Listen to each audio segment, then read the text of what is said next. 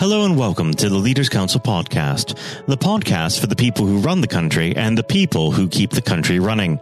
You join us in a rather empty and silent capital. I'm Matthew O'Neill, and today, as always, we ensure that we have a variety of distinct perspectives on leadership.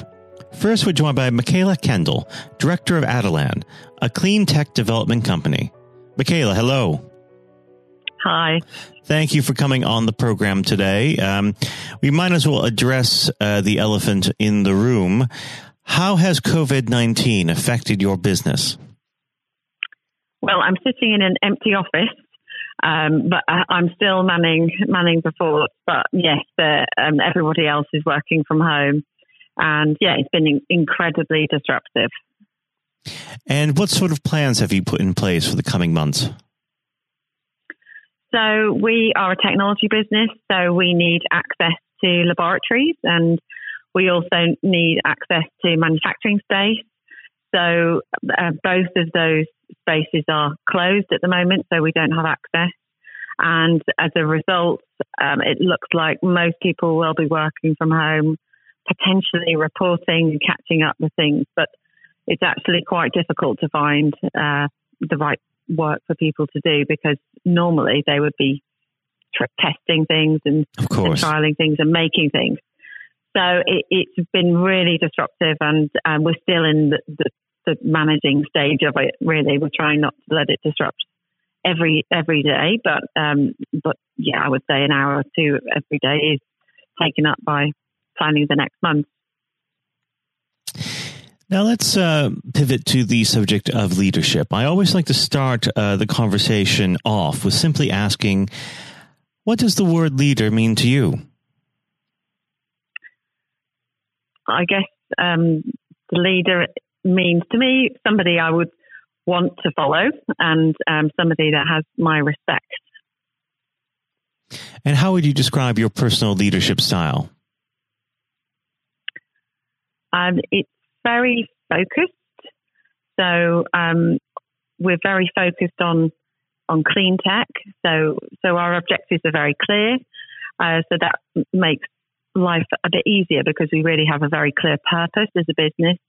And also as a leader, I'm very clear what the purpose is. It's to improve air quality and to reduce carbon emissions.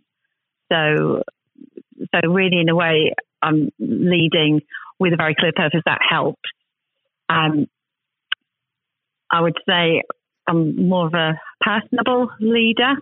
I try to talk to everyone in the business every day, and I want to hear what everybody is doing and whether they're feeling they're supported, but also are they feeling successful in their roles.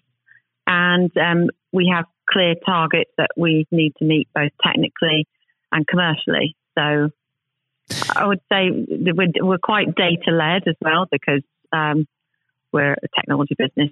So I do tend to focus on the numbers.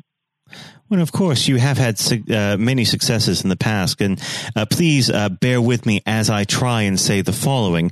You're the co-creator of microtubular solid oxide fuel cells. Would you like to explain to our listeners a bit about those? Yes, so fuel cells are a clean energy technology, so they can use any fuel containing hydrogen. So that includes common fuels like methane and propane. And we use those fuels in a generator. It's effectively using that fuel to create electricity and some heat. So we produce products which have our technology inside them, and they create energy in terms of electricity and heat. So a typical application would be a construction site, a micro generator to support the activities within a construction cabin. People may be more familiar with fuel cells in vehicles, because hydrogen vehicles, hydrogen buses and hydrogen passenger cars have fuel cells. They're operating with fuel cells normally powered by hydrogen. How are we doing at the moment with the development and application of these fuel cells on a large scale? It's incredibly exciting time for fuel cells, and it feels like this year will make a real change. to the sector. And this is a global marketplace, and everybody wants clean energy, both for air quality reasons and increasingly for carbon reasons.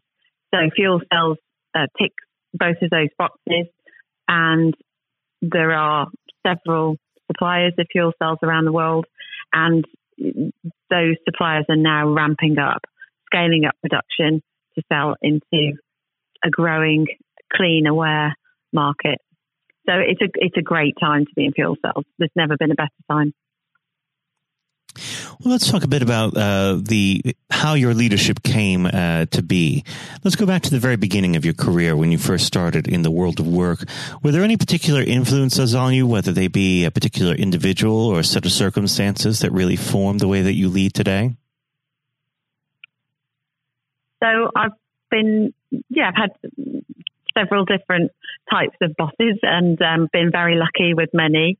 My father's a scientist, so I always observed him in scientific practice and learned a lot from him before going to university. But in universities also, there were lots of professors and others who taught me a lot.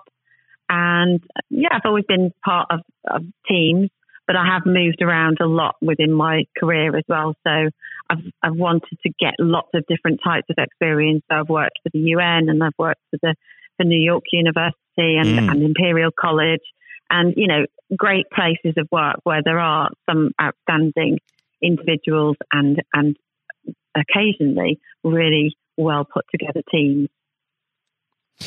Well, let's have a little discussion about leaders that inspire you. Are there any leaders on the world stage today that give you particular inspiration? I wouldn't say any particularly stands out, but I think what I'd rather do is look for the positives in different individuals and see what people do well and learn from that. So that's how I would look at any individual. I don't think I'm not one for putting somebody on a pedestal.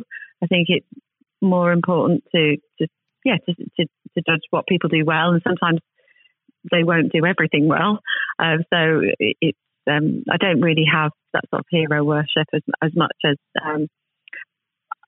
I guess I do like somebody who's very independently minded. So there's the kind of Elon Musk type leader that I do admire, where they're very targeted, and also we've got common purpose, if you like, in terms of environmental purpose. But there's no one individual, I would say, that stands out. Unfortunately, our time together is drawing to its close. But before I let you go, what does the next 12 months have in store for Adelan? So we're really excited about the prospects for fuel cells, as I said, and I see that we will grow in the next 12 months, and I'm excited about the prospect of those fuel cells getting out into the world and creating greater awareness of clean technology and the advantages that it can bring to society. Well, I'd like to thank you very much for coming on the program today, Michaela, and hopefully we can have you back on when things quiet down out there a bit. Michaela, thank you.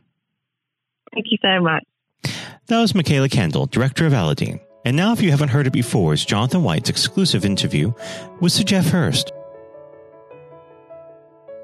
We're now joined, though, by former England footballer and still the only man to score a hat-trick in a World Cup final, Sir Geoff Hurst. Thank you very much for coming on today. You're welcome. You're welcome. Good afternoon. And perhaps I should start and get it over and done with. I know you must be bored with it, and you've probably been asked 1,000 times. But when you got out for a duck playing for Essex, Geoff, what was going through your head at the time? Well, of course, that's not one of the most asked questions I get. Although there are one or two people who are very familiar who do Google me realise that I did score nothing for Essex, my only game for Essex first team, when we played against Lancashire in Liverpool, a place called Egbert in Liverpool, many, many years ago, 1962, I think that was. So I didn't, I didn't really feel it at the time. It was lucky to be playing, I guess. There were one or two injuries. But the problem that I had was really messing about between the two sports. That was very detrimental to me over that period of time, being stuck between the two sports. And I think for those that don't know, there's another world that might exist where Sir Geoff Hurst was a first-class cricketer and not perhaps a footballer. But whether it's business or cricket or football, obviously the importance of leadership, it can't be understated, no matter what form that comes in. When you were at West Ham, Geoff, and when Ron Greenwood first came along, he made obviously some pretty radical changes. Was this a man that genuinely inspired confidence the first time you'd meet him? Absolutely. I mean, he was simply a fantastic coach or teacher, if you like, of football.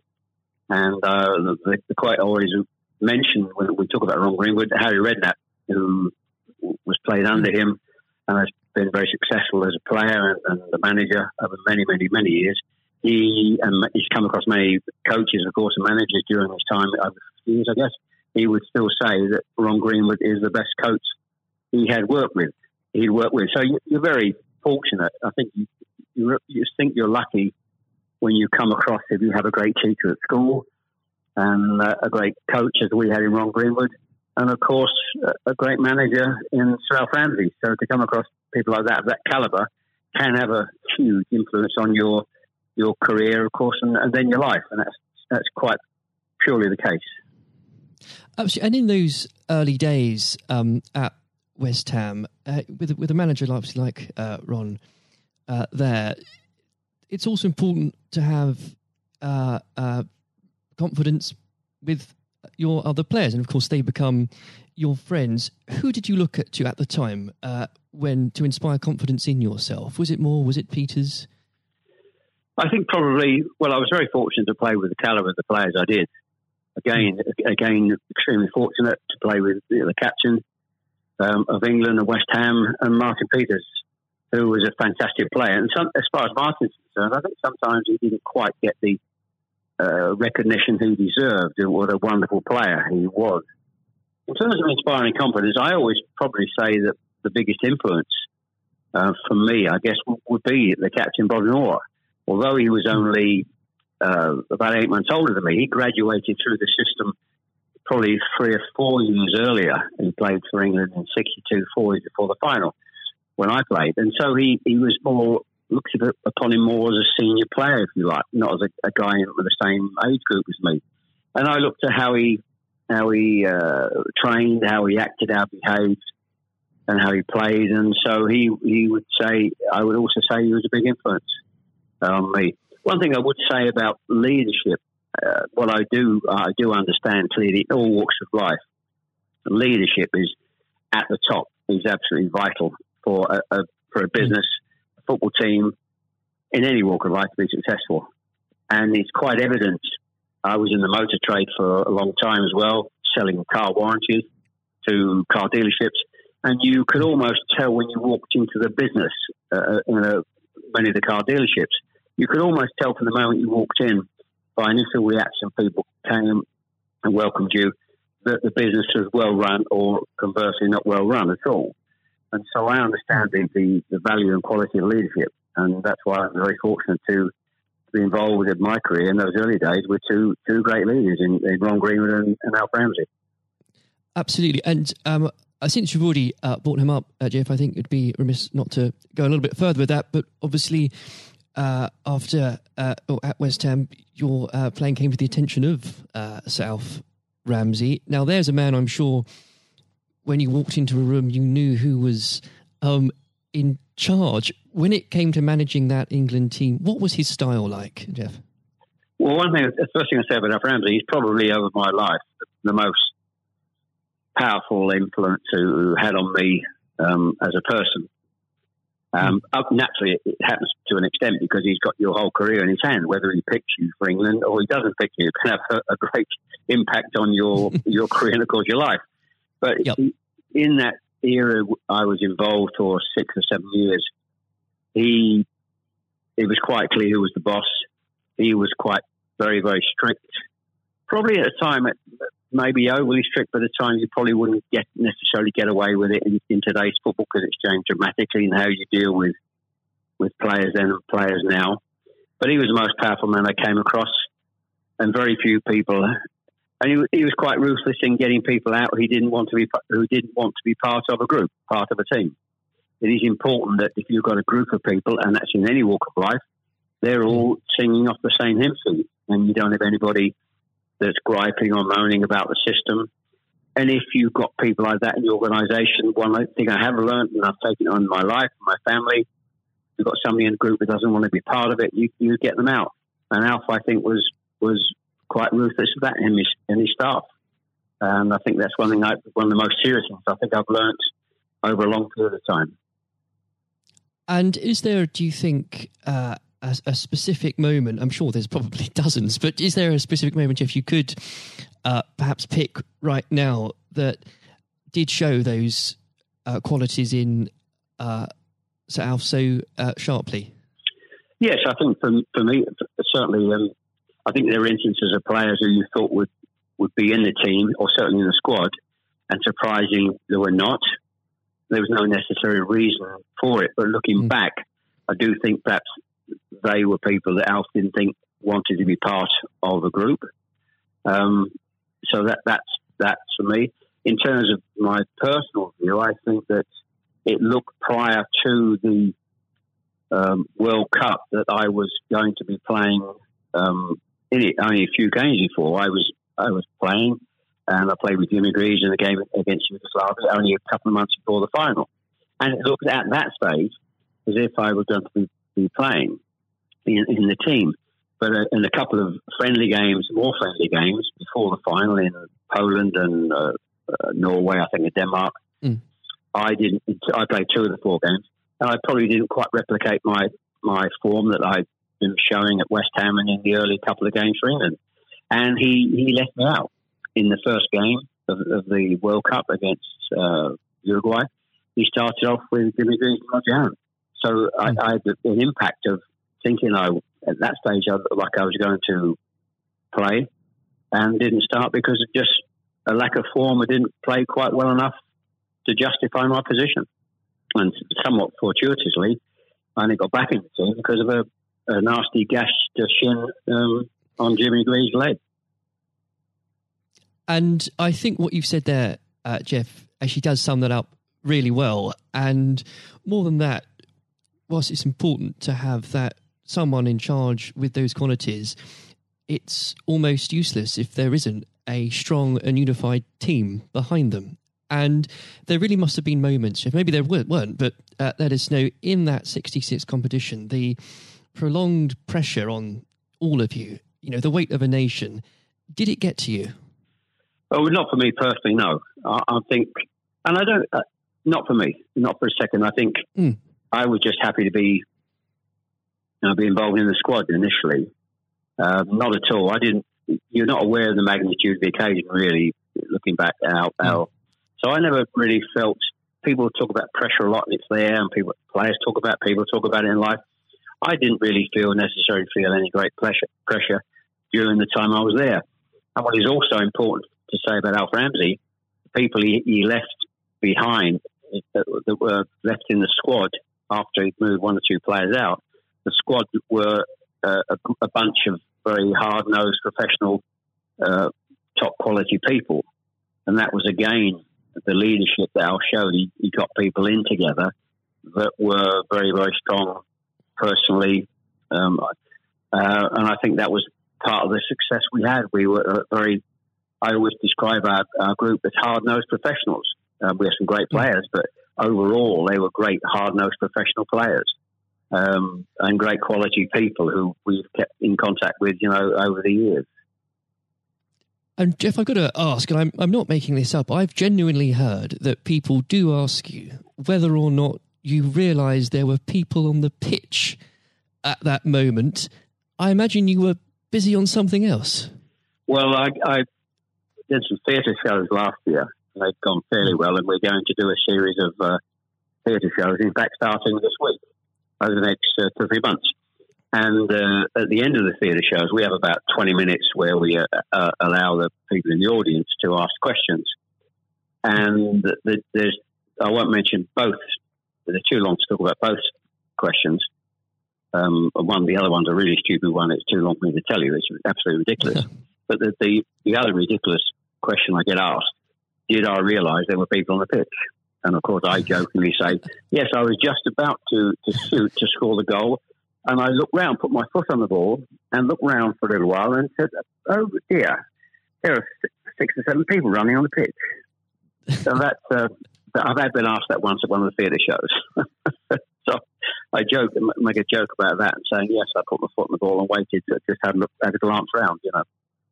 Maybe it does prove there are things such as stupid questions, really. Yeah, there certainly are. I've got another one which I won't bore you into. It's too long to tell you. I was in a Jersey or Channel Line, Jersey or Guernsey 2 or 3 years ago, and most stupid, irrelevant questions, absolutely nothing to do with football whatsoever, which was absolutely. But I can use that now because it is quite funny. Well, maybe another time then. But we. Well, you want me? I can tell you if you want. You got time? I can tell you if you want. Jeff, go on. Go. I think it would be silly if I said no at this point. Okay, so I was doing at a dinner in the Channel Lines, 300 or 400 people, black tie dinner, guest of honour. On this occasion, I was speaking for about 20 minutes, then allowing questions from the audience at the end of the evening.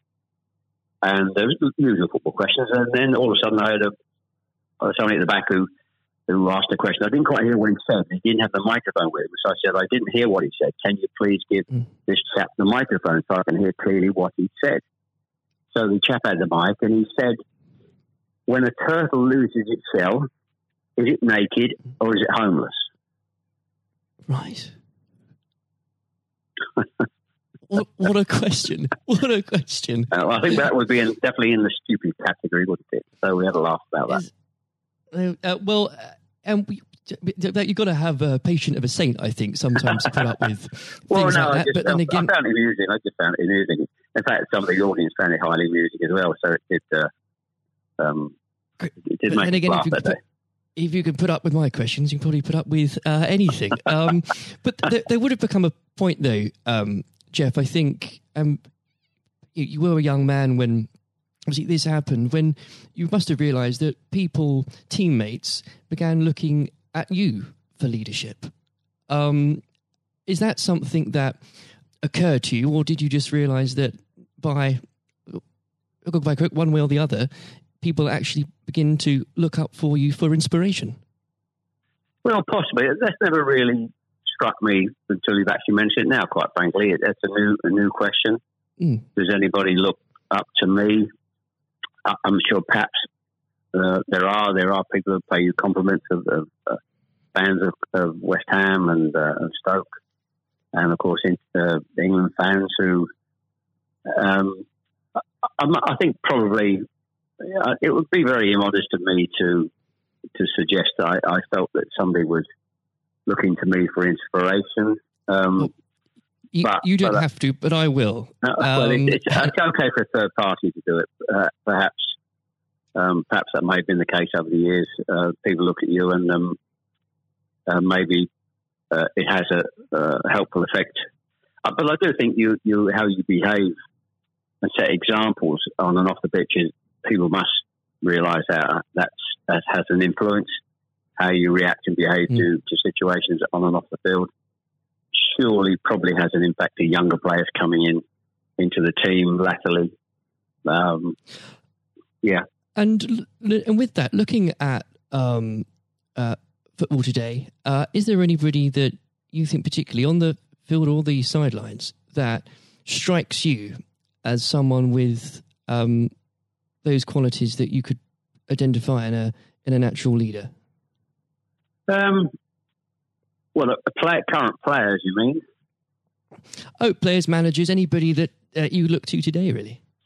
Well, I think some of the outstanding. I think the best example about a leader and at the moment is Klopp at Liverpool. He has been absolutely fantastic to acquire the players and get them to Their attitude is absolutely fantastic. They're great players, but there's more than just being good players in football. It is have a good player with a fantastic attitude, and their willingness to work for each other and the team is absolutely outstanding. Hence these unbelievable results. There are, and the great players not always succeed as individuals, or probably even certainly as a team if you haven't got the right attitude alongside it. And they're probably, and that comes through the leadership. That's not just luck. Absolutely. That's absolute leadership. He'd be the best example, of course, in football terms today. Easily. And of course, but going back not that long ago, Alex Ferguson, who's just absolutely, you've got to take him as the first example, because Klopp's only done this over a period of time, a short period of time. But if you look at the 26, 27 years that Alex Ferguson did with Manchester United, and subsequently since he's gone, how they are not doing so well. He's the best example of management we've probably ever seen, and I don't think anybody will see the like of that kind of leadership again. It's absolutely astonishing. And do you think, could you imagine Sir Alf or even Ron Greenwood managing teams today? Yes, I think so. I think yes, no question at all. I think Ron Greenwood. Yeah, the answer, straightforward answer is yes. Good answer. The straightforward answer is yes. I can elaborate as much as you want, but the straight answer is absolutely categorically yes. And with and I know if we could talk about this probably for the next hour or so, but I'm conscious of the time. Looking back through your playing career, perhaps especially your time for England, who was it that struck you more than anyone else on the pitch that displayed qualities of not just leadership but companionship and level-headedness that you think that have stuck with you all these years later? Well, I think I was very fortunate, and I wouldn't pick any one player out. I think looking at that, so many, and that's why we were successful, because we had so many showing all those qualities that you just mentioned throughout the team. I think that was outstanding, and it's an opportunity to talk about all of them in that breath. And there was nobody, and going back from an earlier question for me, all hard-nosed professionals, good teammates, good socially, and that's why we kept in touch with each other on our golf days every year, up until about 5 years ago, of course, with the sadly dwindling numbers. We still got on, our wives got on all together all those years later. It didn't just finish after 66. That reunion, that camaraderie, that team spirit, getting on with each other lasted for a long time.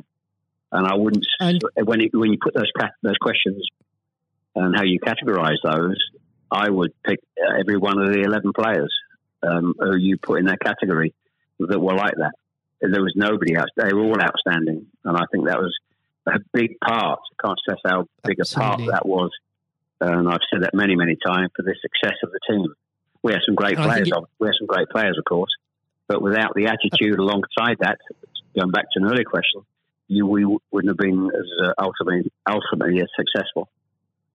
Exactly. Without that, the whole will never be greater than the sum of its parts. But with it, yes, the word is team. The word is team. Absolutely. And I always use the word team when I talk. Sometimes together, everyone achieves more, and that's the same in any walk of life.